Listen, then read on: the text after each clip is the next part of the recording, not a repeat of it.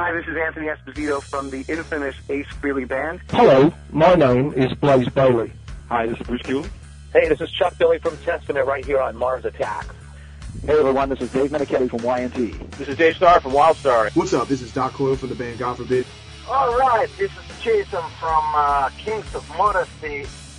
What's happening? This is Jeremy Goldberg from Age of Evil. Hey, what's up? This is Joey Z from Life of Agony. Hey, what's up? This is Mercedes from Kitty. I'm Rasmus Gruberg from New Keepers of the Water Towers. Hey, this is Tim Ripper Owen.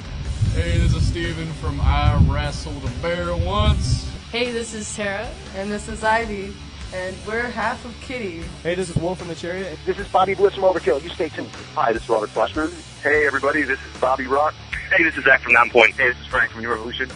And you're listening to Mars Attacks. Booyah. Hey, this is Robbie Crane from Rat, and you're listening to Mars Attacks. Go get them. Hey, what's up? This is Joe from Misery. Hey, this is John from Misery. Hey, this is Dan Lorenzo from Hades, Nonfiction, The Cursed, and my horrible solo music. You listen to my boy Victor on Mars Attacks. G'day, this is Dave from Airborne, and you're listening to Mars Attacks. Keep rocking. Hey, this is Ron Bumblefoot Fall of Guns N' Roses, and you're listening to Mars Attacks. Hey, this is Richard Patrick from Filter, and you're listening to Mars Attacks. Hey, what's up? This is Liam from Cancer Bat, and you're listening to Mars Attacks. Hey, what's up? This is Jose from Bonded by Blood, and you're listening to Mars Attacks. Okay, this is Patrick from Heaven Below. You're listening to Mars Attacks. Hey, everybody, what's happening? This is John Bush, and you're cranking it up on Mars Attacks. How you doing? This is Frankie Banali from Quiet Riot, letting you know that Victor Rock on Mars Attacks Radio.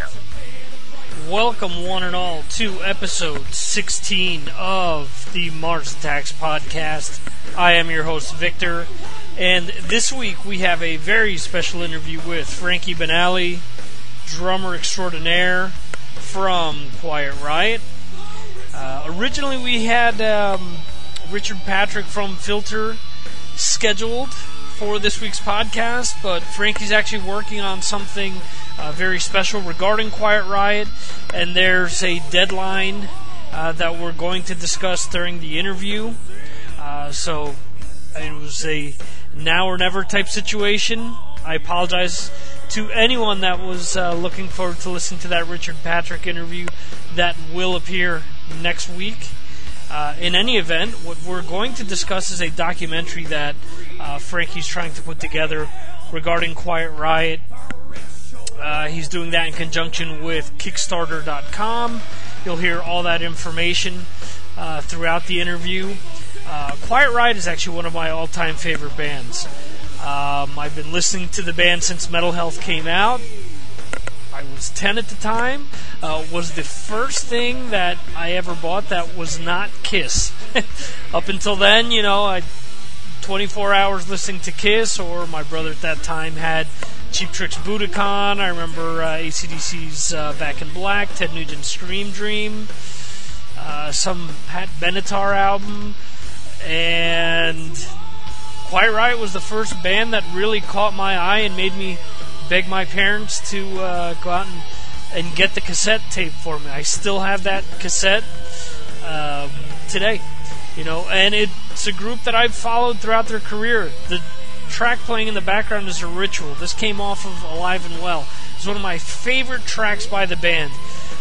Every album that they've put out has had at least one or two good songs on it, and I can actually say that aside from maybe one album, maybe possibly two albums, I absolutely love the rest. So, considering the track record of other bands out there, I'll take that any day of the week. So it was a great pleasure of mine to speak to Frankie and to do what I can to help make sure that this documentary takes place. In any event, what we're going to do is listen to the balance of The Ritual and jump right into the interview. We couldn't give it up. Still persist. We couldn't get away. Time stands still when you're having fun, but you pay the price when the day is done. Kindred spirits come one by one. When the day turns black, we will become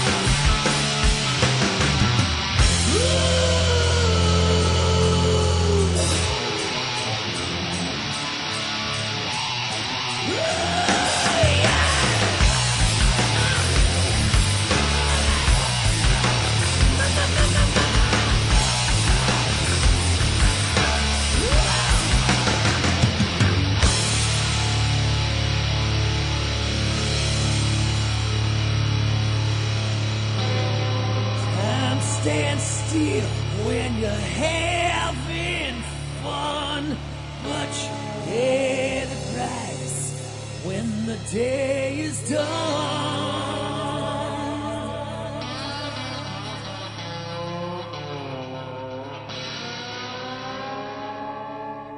Why have you decided to put this documentary together? A couple of reasons. When my friend Kevin DeBro passed away nearly 3 years ago, there's just been a real void of anything Quiet Riot. We were so used to constantly on the road and doing interviews and recording, and then all of a sudden when he died, it all ended for me. And for the last 13 years, the last portion, the last half of the band, I also managed the band. But all along, I always kept the archive. You know, Kevin called me the business historian because I was always keeping every little bit of thing that had to do with Quiet Riot. And I found myself going through the archives and finding that I had not just thousands of pictures and lyrics and master tapes and everything else that goes along with running the business of a band, but hundreds of hours of filmed footage, things that go back as early as 1980 and as recently as 2007, the summer of 2007, just a few months before Kevin passed away. So I think it's, for me, I think it's important to put historical perspective on the history and the legacy of Quiet Riot, but the footage that I have is there's such a broad stroke of material there. There's live shows at clubs, there's live shows at arenas, there's backstage footage, there's bus footage, hotel footage, everything imaginable in the recording studio, recording the second record, Condition Critical, and the third record, QR3. And it just goes on and on and on. There's a wealth of material that shows a lot of sides of the band and a lot of sides of the different individuals that were in Quiet Riot, because there were quite a number of people that came in and out of Quiet Riot, that I thought it would be a nice thing for the fans to get an inside view of the inner workings of the band. Okay, so all the material that you're going to be using is coming out of your archives, or did you solicit anything from outside sources? 99% of everything will probably be from my archives. There is so much material that I have that doesn't exist anywhere else, that if I need to, come up with some interview, things like that was shot elsewhere, or some footage that was shot elsewhere, then I am not opposed to including it. But right now, there's just so much material that it is mind-boggling. I mean, to give you just one example, when we did the video for the While I'm Young off of the QR3 record, it was over a 2-day period that we did that shoot. I have at least 6 hours of footage from a 5-minute video. Right. So that should give you an indication, just backstage, goofing around, doing different takes. I find fascinating watching a video of somebody making a video of us playing the song up on the soundstage. So there's just so much material that is actually, for me, it was actually even surprising. And I knew I had it, but there's one thing, knowing you have it and then cataloging everything and transferring it to more updated digital media, because a lot of these tapes are, like I said, 20, 25, 30 years old. I was afraid that some of them were not going to play, from the beginning of the tape to the end. But fortunately, I'm almost completely done with the transferring, but some of the really key pieces and the oldest pieces have already been transferred and saved now. Okay, and that was actually my next point, was the state of the actual footage itself. So the majority of it was in good shape, or was there anything that you actually had to do some type of, say, baking process or anything like that to actually get the footage to work again? No, the baking process is generally for audio tracks, okay. So that really wasn't the issue. But the issue in this situation is that the media of the time was the VHS tape, right. And the problem with those tapes is that they haven't been kept in the proper environment.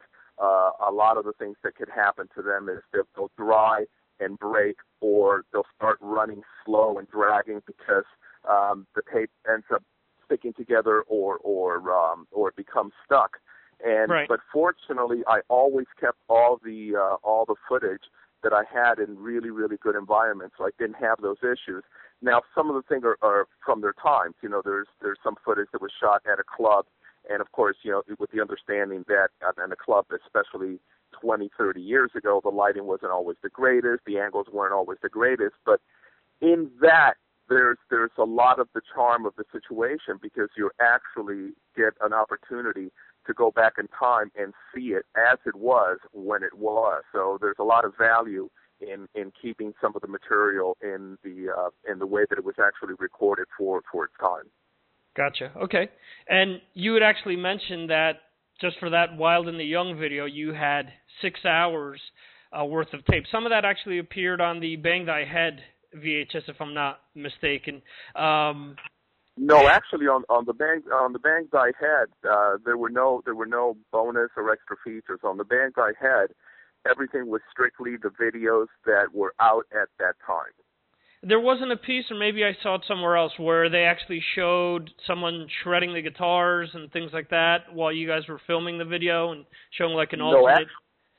Actually, that you would have seen possibly on VH1, and that material I supplied to VH1. Gotcha. So that is actually material from my archives from that particular period. Okay. So on to my next question. How difficult was it to decide, with all the footage you had, what to use and what not to use?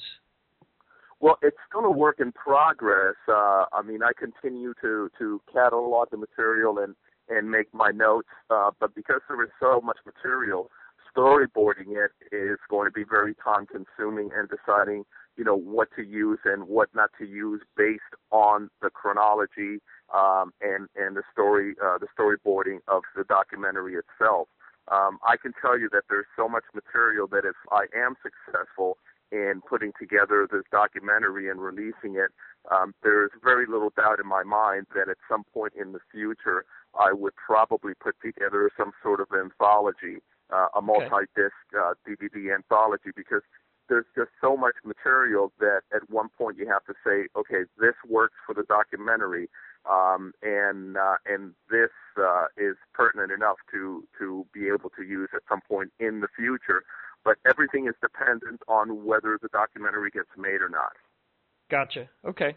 Well, obviously, if the documentary isn't made, possibly an anthology like that wouldn't make sense to go out and try to put together everything. I'm assuming that everything is based upon how feasible it is for you to not only put the documentary together, but put all the additional extras together as well.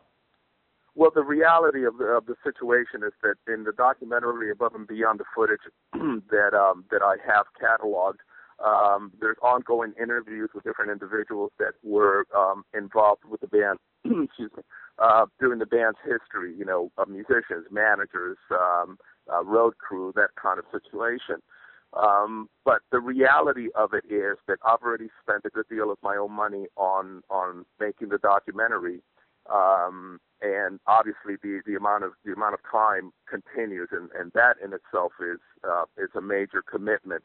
But if I don't reach the funding that I need to finish it, then I will more than likely not continue to put money into it, and it may just end up all being cataloged and properly converted to digital media, which should be done anyway. And it may all end up going back in my archive saves, and maybe I'll have a party with 200 of my closest friends and show them all at my house, and then it never sees the light of day. Gotcha. Okay. Well, it seems to me you're being very realistic and very cautious with everything as well. You don't want to sort of stick your neck out if, in the end it's going to put you in a hole.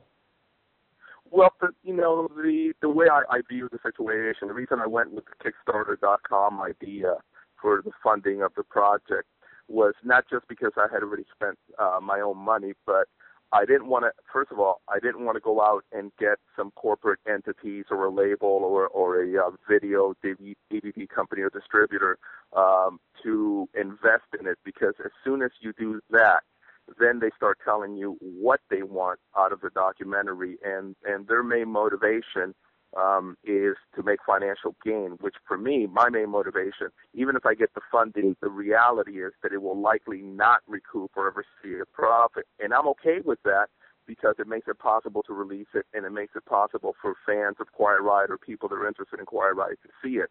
So I completely and totally avoided going with the corporate backing because I'm not really good at having people tell me what to do creatively with something like this. The other side of it is that I wanted to see if the fans were interested enough and wanted it badly enough to support it for me to make it, and that's the reason we did the Kickstarter.com, because it makes it possible for the fans to be proactive about it. They just don't say I want it. They do something about it, and the Kickstarter.com system is great because when you go to Kickstarter.com, if you search my name or Quiet Riot, it'll come up with a picture icon, and when you hit that, it takes you to the actual project page. And that project page tells you an overview of it. It has some pictures on there. It has a teaser clip of some of the material that would be in the documentary. And then it tells you how the funding works. And it's very basic. I mean, you can back the project for as little as $10 or in increments going up all the way to, some serious money. But you get something out of it too. You don't just get because you're becoming a backer. You just don't get the satisfaction of helping the project, but there are packages that you get. So for the dollar amount that you back, you get a certain package directly from me, memorabilia, a variety of things. And with each increment, you get the package before and then an added package. So it's a good system.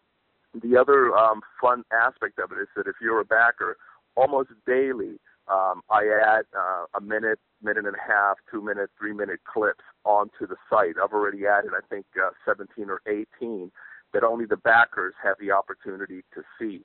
And some of that material, because I have so much material, some of that material may not even make it to the documentary. So the backers may very well be seeing stuff that they would not be able to see anywhere. So it's a fun project. And the financial aspect for the backers that I think they should know is that no money, once they go ahead and back it and they hit that green button and it takes them to the backing page, no money's actually transferred. All they do is they fill out a form and they give a credit card information, but the amount that they're backing is not held on their card or is not deducted from their card unless we meet the minimum goal for the page. If it doesn't meet the minimum goal in the next, I think, 24 days, then no monies would have ever been transferred out of their account. So there's no risk there.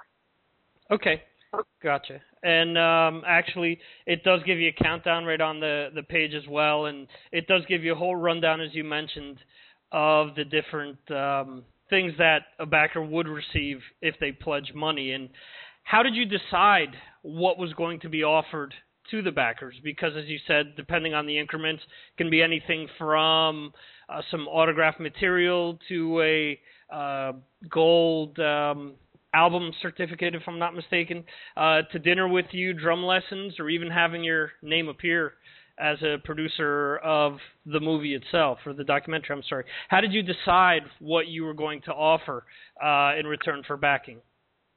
Well, I wanted, there's a couple of things. When it comes to autograph items and things like, custom-made things like the documentary badge or the commemorative backstage pass, things like that are fun items for fans. The autographed items, the interesting thing is these days is that there's less musicians actually willing to autograph anything, number one. Number two, with the economy and the state of the music industry, there are less and less bands going out compared to what it was maybe 5-6 years ago. So there are less opportunities for fans to actually get something signed. So this meets one of those criteria. But I also wanted to make things possible that a normal fan couldn't get. While a fan can go out and get a fake gold or platinum record, unless it has the RIAA certification hologram, it's not a real one. It's not like the ones that we get. So I can make it possible for a fan, for the right funding, to get a platinum Quiet Riot Mental Health Award with the RIAA sanctioned hologram, so it's real, and their name on it. That is something that a fan or somebody that's not in a position to do so, i.e. having the authority to do so, can get. So that was, I think, something special. The drum lesson I really like because, how often can a fan actually get a drum lesson or a music lesson from somebody that hopefully they like or admire. And right. And in that package, there's already been one person that bid that for, I think it's their son, and it's going to be fun because I will hire a real professional rehearsal studio, and I'm going to bring in a couple of great vintage sets, possibly something that I used to record Quiet Riot, and there's going to be a fan that's going to be able to ask me how I played anything at all, and I will try to show them. But it'll be done on a real drum set, something of historic value. The Rainbow Bar and Grill is probably the most famous rock and roll hangout eatery in Los Angeles, possibly the world. It's been there for at least 30, 35 years, and everybody from Led Zeppelin, Black Sabbath, Quiet Riot, all the way through bands that are popular now go there. So to take 4 people down to dinner with me, and I'm springing for the pizza, which is great at the Rainbow, it's pretty unique. I've never heard of anyone doing that. So I wanted to make it special. I wanted to make it personal. Gotcha. And if anyone does go out and bid, as you said, I mean, these are all unique opportunities, especially for the last 2 items that you mentioned. And if someone goes as far as, backing with some of the higher categories there, when is the last time that someone has had the opportunity to actually put their name in a documentary or a film that is made? So you're providing all of that to fans. And there's in some of the higher packages incentives, they'll actually get a prime seat at the premiere for the documentary. And I'm planning on submitting it for the Sundance Film Festival. So if somebody got their name and production credit on something like that, it's major. That means that everybody in the world will see their name as one of the producers of the documentary. So, and the thing is that right now, if about, I think maybe 200 or 280 people were to each bid or back $50, we would meet that quota. That's really all it takes at this point. So we shall see. Cool. And hopefully before September 3rd, we reach the actually it's September 2nd because it ends so early in the morning on the 3rd. I believe it ends at 7 a.m. in the morning on the 3rd that you really have to look at it as the 2nd, because if you wait until the 3rd to bid, it will end before you bid. Okay. And if you're actually very close on the 2nd, would you contemplate extending it slightly to meet the goal that you're looking for? No, the rules do not allow for that. The Kickstarter.com rules are basically once you set the timetable and you launch the site, it cannot be changed. The only thing you can do is remove it and start from square one, meaning that all bets are off. So once the clock starts, it's do or die. You either get the funding or you don't. Gotcha. So fans of the band, go out and pledge as soon as you possibly can. If you want to see it, I'll be happy to put the time, energy, and money I already have in putting it out. But you have to want it too. I mean, we basically now live in a society, especially with the entertainment industry, where people are used to getting things for free. Something that's bootlegged or they get it from a friend. But in this situation, I really want to make sure that it's special to the fans, that it's not just something that they can just pick up just for the sake of it. So we'll see. Okay. And real quickly, touching back on the material that you have, you'd mentioned that the band had a bunch of different members throughout its history. Do you intend on possibly touching on all the members? Will there be a segment for, say, Paul Shortino or things like that, or will it be kept close to the classic Metal Health lineup? Well, no, I think it's important. I think it's important for people to understand that while as popular as the so-called Metal Health era lineup is or was, there's so many other sides to Quiet Riot. Like, for instance, before it was considered the classic lineup because of the record. Kevin and I had actually gone into the studio and demoed a number of the songs that ended up on the Metal Health record, but it was Chuck Wright on bass, and on some of those sessions it was Bob Steffen on guitar. On some of the sessions there was a guitarist named Craig Turner. And when we actually went into the studio to record the Metal Health record, at one point, even Carlos's brother Tony Cavazzo had come into the studio with us, although he was never a member of the band, and we didn't use the tracks that we recorded with him. I think we might have recorded one track with him.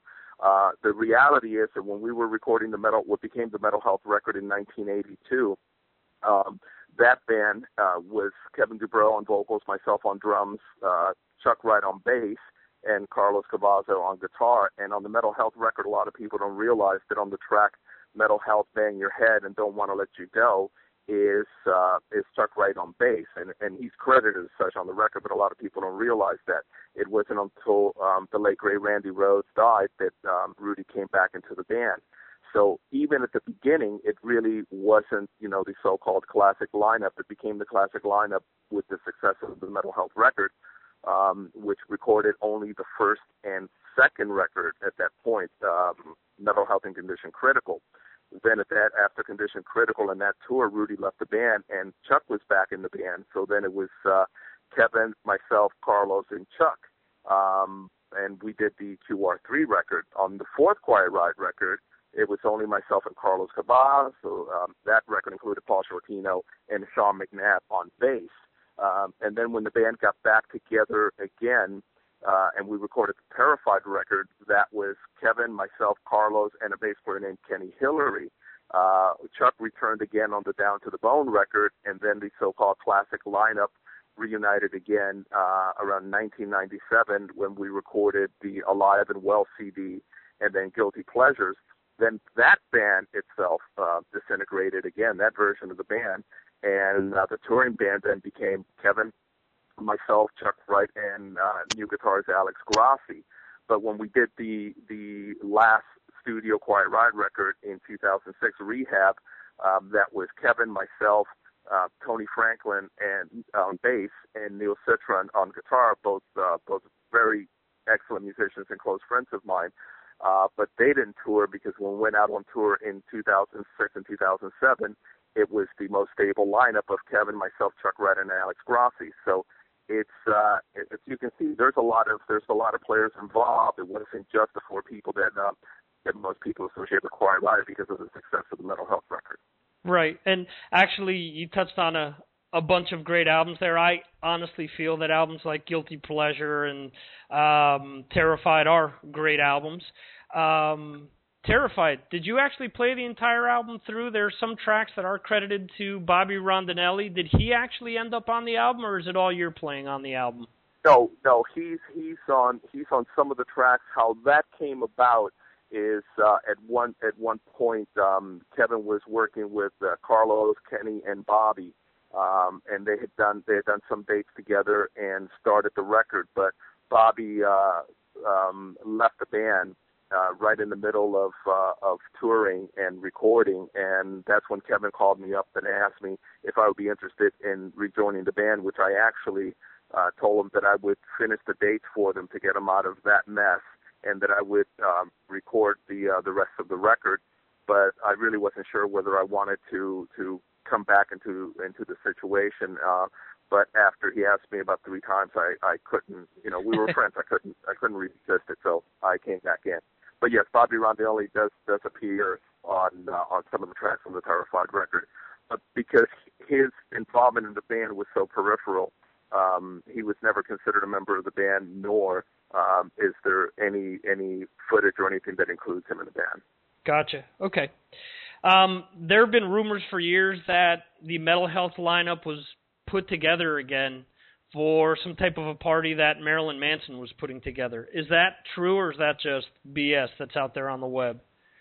No, what happened, there's truth to it. There's a lot of misinformation. What happened is the band at the time was together. The band at the time included, obviously, Kevin, myself, Carlos, and Chuck Wright on bass.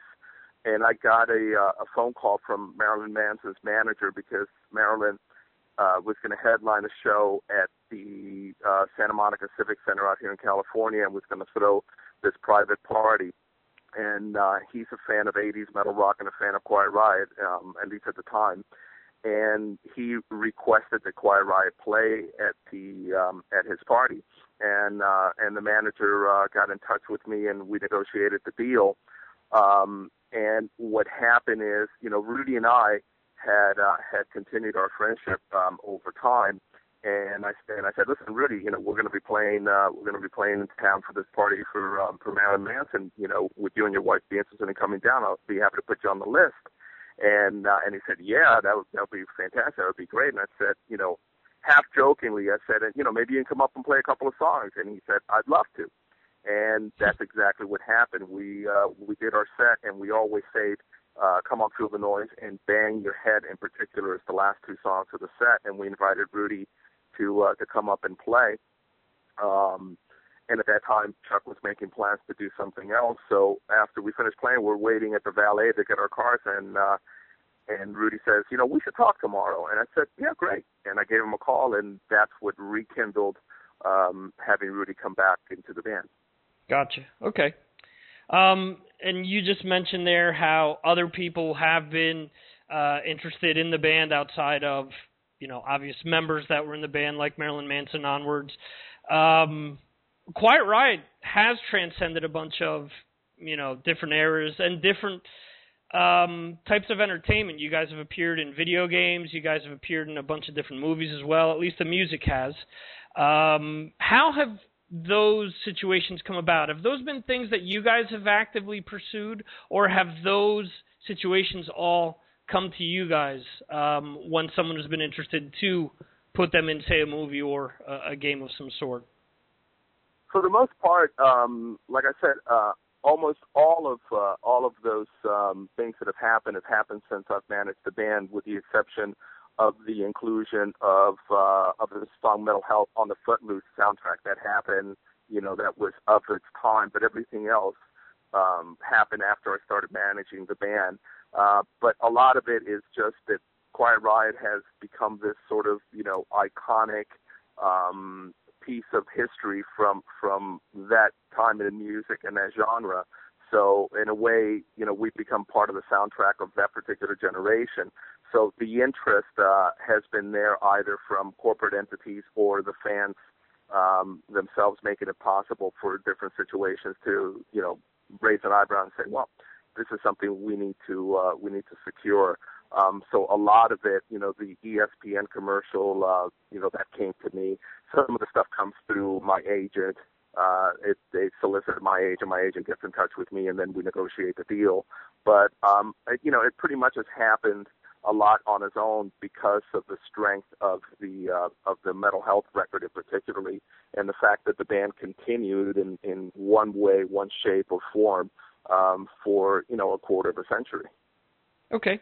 And speaking of that, do you think it was very helpful for Mental Health to be the first album to come out? So obviously you guys did have a foundation where you could lay the rest of your career on, or do you feel that it actually made things harder, added more pressure to the band to actually have to try and, at least in some people's eyes, live up to the success that album had?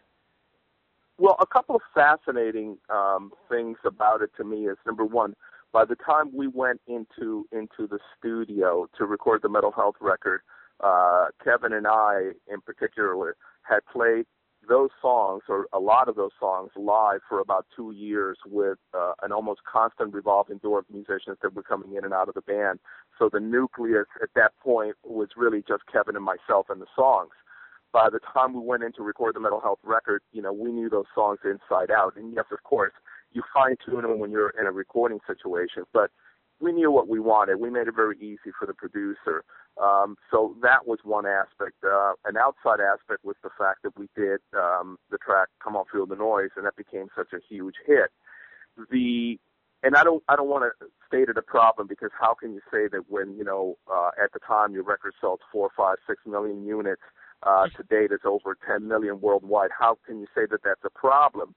It isn't, but the reality of the situation is that something like that is a rare occurrence. It was unheard of in 1983 and 1984, but even today that is unheard of for especially a hard rock or metal band to do. So what happens is we have this incredibly huge hit, and then anything you do after that, unless it does the same, which is impossible to do for nearly anyone, right. Then it's considered a failure. And I always find fascinating that the second record, Condition Critical, sold over 2 million units. Nobody does that today, yet it has been maligned as what a disappointment and what a failure that record is. I'll tell you what, if I can release records every year that only sell over 2 million units, I would be the happiest disappointed guy on the planet. It's been an unfair criticism to say, there was a failure because they're measuring it based on the success of the Mental Health record. I think what would be more fair is that they would measure the sales of that record against the sales of other records of the genre of the same time, and then you can tell me if that was a failure or not. But, of course, nobody ever does that. Right, and that's a fair assessment. That's almost like if a sports team, for whatever reason, goes undefeated, if they lose one game the next year, it's been a failure because they lost that one game. It just doesn't make sense. And everybody's guilty of that. I'm a huge New York Yankees fan, and when they're winning, I love them, and when they're not winning, I say, what a bunch of bums. Only kidding, A-Rod. Only kidding, A-Rod. I don't want A-Rod knocking on my door with a bat, you know what I mean? You're from the West Coast, though. How'd you end up being a Yankees fan? I'm from New York. You're from New York. Okay, my bad. Yeah, I live in California. My father was from Sicily. My mother was from Spain, but I live in New York. Or rather, I live in California, but I was born and raised in New York City. Gotcha. Okay. Well, both of my folks are from Spain, and I was born in New Jersey and moved over here a few years back. So, so we're in the same neighborhood. Just separated by a lot of land and a bit of ocean. Yeah. There you go. One of the last things that I'm going to ask you, as far as the Mask is concerned, the Mask has become such an iconic figure, not only for the band, but metal and music in general. Did you ever think that when you first saw the Mask that it would be such an image, such an iconic image, so many years later? Well, yes and no. The reason for the Mask is, we wanted something to represent the band, some kind of iconic kind of image to represent them. So it was thought out in that way. We wanted something that everybody could always associate with the band, regardless of what was going on or what was not going on with the band. So from that aspect, to be honest with you, I'm really not surprised. Gotcha. Okay. And how different is life for you now without the band? Well, it's been really the first thing you have to understand is that I knew Kevin for 28 years, with him for the better part of 27 years, and we were really close. I mean, to the point that we were more than brothers. And when we were friends, we were as tight as could be, and when we were at odds with each other, it was as bad as it was good. But our friendship always came back to square one, and on any given day, Kevin would call me, and no exaggeration, 20 to 40 times a day. I mean, to talk about anything, everything, nothing.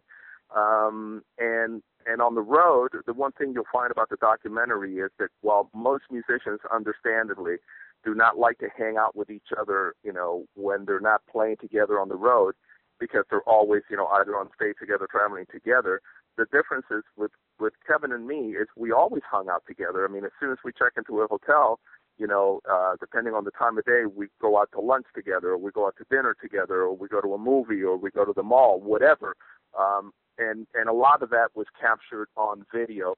We had two terms for Kevin and I. We were either called the Kamikaze Twins when we were being really bad, or it was the Kevin and show when it was comedy, and comedy was almost as important to Kevin and me as it was music. And then all of a sudden, out of nowhere, one day, all of that was gone. My friend was gone, the comedy was gone, the companionship was gone, and then the other side effect was that, you know, all of a sudden my business was gone. So it was about a year that I actually didn't even pick up a pair of drumsticks, wasn't thinking about music or anything. I mean, for a solid year, it was mourning. And so that was difficult. The realization that, you know, for all intents and purposes at that point in time, Quiet Riot was gone from my life was, you know, very difficult to accept. The interesting thing when I started putting the documentary project together and I started going through the footage is that the broadness of the emotions have been amazing. I mean, I've done everything from crying to the point that I was on the floor just hysterically laughing at some of these things to looking and saying, what a great band this was at various times in our history, to seriously crying because the only way I can actually see or hear my friend is to see him on you know, bits of film that span almost 30 years. What I hadn't counted on was how much I actually physically missed the band, meaning I missed being on stage and playing those songs, and that was something I wasn't expecting or was prepared for. So that was a byproduct that I really did not anticipate. I knew that I was going to have all the other emotions, but I didn't know I was going to miss, you know, Quiet Riot, you know, the live feeling of playing Quiet Riot and playing those songs as much as I do. But, you know, again, I did it consistently for a quarter of a century. I'm the only member in Quiet Riot that played on every single Quiet Riot record from 1983's Mental Health through 2006's Rehab. I'm the only one that can say that. Right, because obviously Kevin wasn't on the album that Paul sung on. Correct. Yeah. Correct, yeah. So I'm the only one that's played on every single Quiet Riot record. I mean, to me, I'm very, very proud of that, to be able to say that you're the only one that has done something, you know, like that spans, you know, 30 years.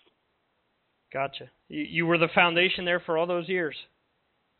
Well, I'm the one that always, you know, for better or for worse, and especially after Kevin and I found common ground when he was out of the band for a while, I was always the one that had Kevin's back. I was always the one that, you know, tried to be supportive even when it was incredibly difficult. And you know, he depended on me and he counted on me, and I never let him down. Gotcha. Okay. And how disrespectful do you think it is that the Grammys actually didn't mention Kevin's passing during their award show?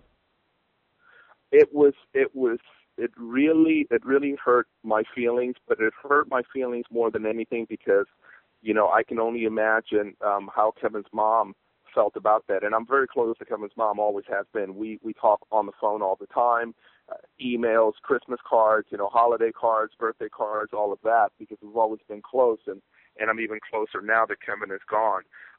But it hurt me because I think that it was disrespectful for Kevin. He earned it. He should have been mentioned. And it hurt me because I can only imagine how it must have hurt his mother. So, yeah, it was wrong. At the same time, Quiet Riot has been, you know, in one way or another disrespected over the years, you know, starting with the so-called failure of a 2 million selling, you know, follow-up record, that you have to say to yourself, this is just one more disrespect, and you basically say, all right, well, they were foolish not to include him, and you move on. How you doing? This is Frankie Banali from Quiet Riot, letting you know that Victor Rock on Mars Attack Radio.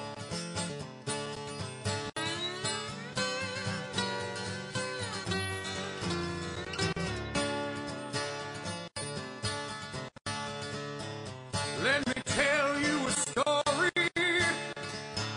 Not gonna take too long. Just sit on down and listen under the sun.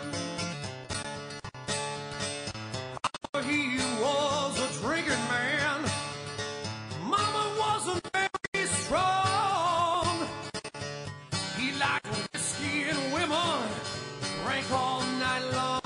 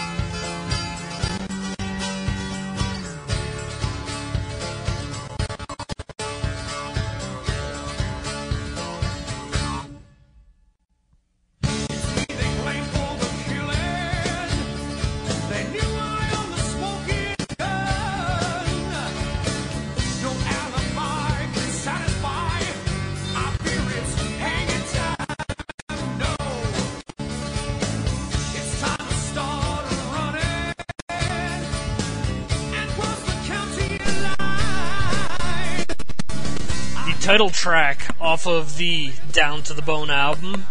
Down to the Bone. Absolutely love that song as well. Again, so many songs by this band that I absolutely love, and it's very difficult for me just to pick, a few to include in the podcast. Usually it's somewhere in the neighborhood of 4 to 5 songs that are used for the podcast, and one of those bands, it's really, really difficult just to, figure out what I want to bring to the table with the episode. I could have gone the easy route. Could have done Metal Health, could have done, Come On Feel the Noise, Slick Black Cadillac, Party All Night, Wild and the Young, things like that. But diehard fans, actually a diehard fan is going to know all the tracks that I'm playing here. But, the people that are somewhat, on the fence, whether they want to get involved with this documentary or not, whether they want to find out more about Quiet Riot or Frankie's playing in general, may not know these songs, so I'm just trying to bring something else to the table, and I'll be the first one to admit that my tastes are odd in a lot of circles, because I love all of these obscure tracks and things that you wouldn't normally hear on the radio. This is a band that I grew up listening to, and they're so much more than just, the songs that you typically hear played by them. So, and I think, throughout the various formations of the band, always a very underrated band. I think Carlos always brought some great soloing to the table. I think he's actually brought a lot to the table with that new Rat album, helping them, sort of turn the clock back and really give fans what they wanted from a band like that. Unfortunately, I think so many bands get caught up in what's taking place at the current time, and it's noble to try new things, but some bands just go too far, in my opinion. They try to experiment too much and alienate too many fans. Don't get me wrong, I love bands that stretch their boundaries, try different things, but just putting out something that's just completely pop oriented or just ballad laced because you're hoping to jump on whatever's going on currently. Just I don't know, you're diehard fans, you turn a great bit away, I think. But anyway, that's just me. What do I know? But anyway, behind us, you'll hear Shadow of Love, song off of another great album called Guilty Pleasures. Like I always say, support the bands you love. In this case, Frankie's looking to collect the 20 grand by the 2nd of September. If you're listening to this interview right now, you'll find the link to go over to Kickstarter.com, and the portion that relates to the documentary itself. Excuse me. You can click on it straight from the Mars Attacks Radio website. Go over there and do your part. Even if it's $10, if it's $50, if it's $100, if you got 10 grand to spare.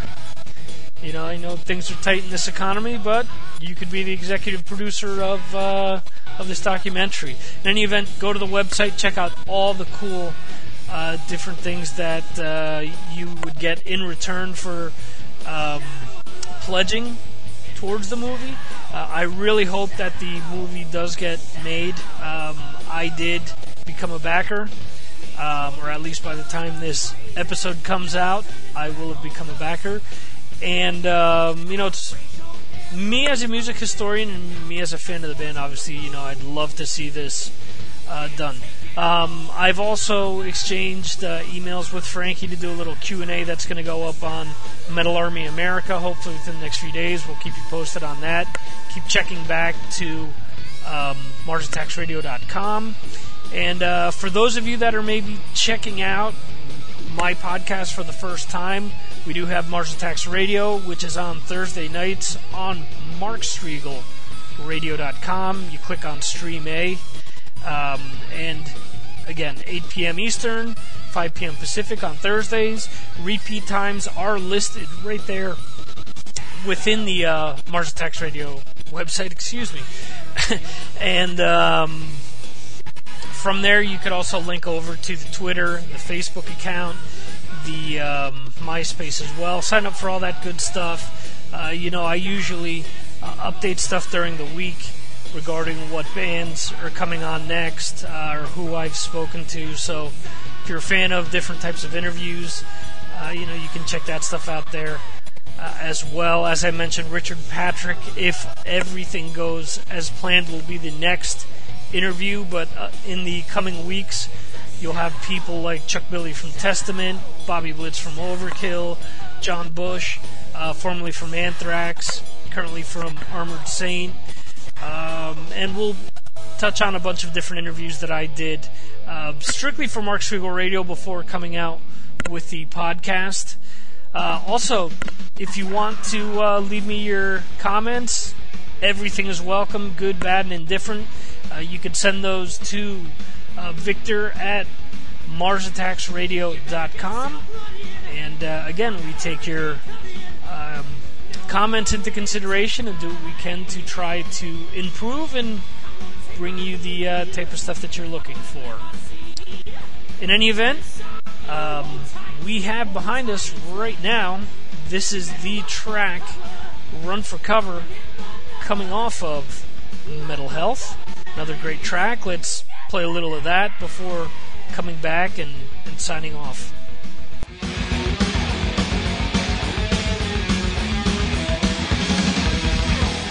So you think it's easy, trying to be the sleazy, when I tell you it's nice. We're gonna make a name, nothing no games. You better take the first flight of tonight. You better run for cover, I'm the hit run lover. Run for cover tonight. Find your shelter and hide. No survivors tonight. Hold tight, tonight. Yeah, watch out.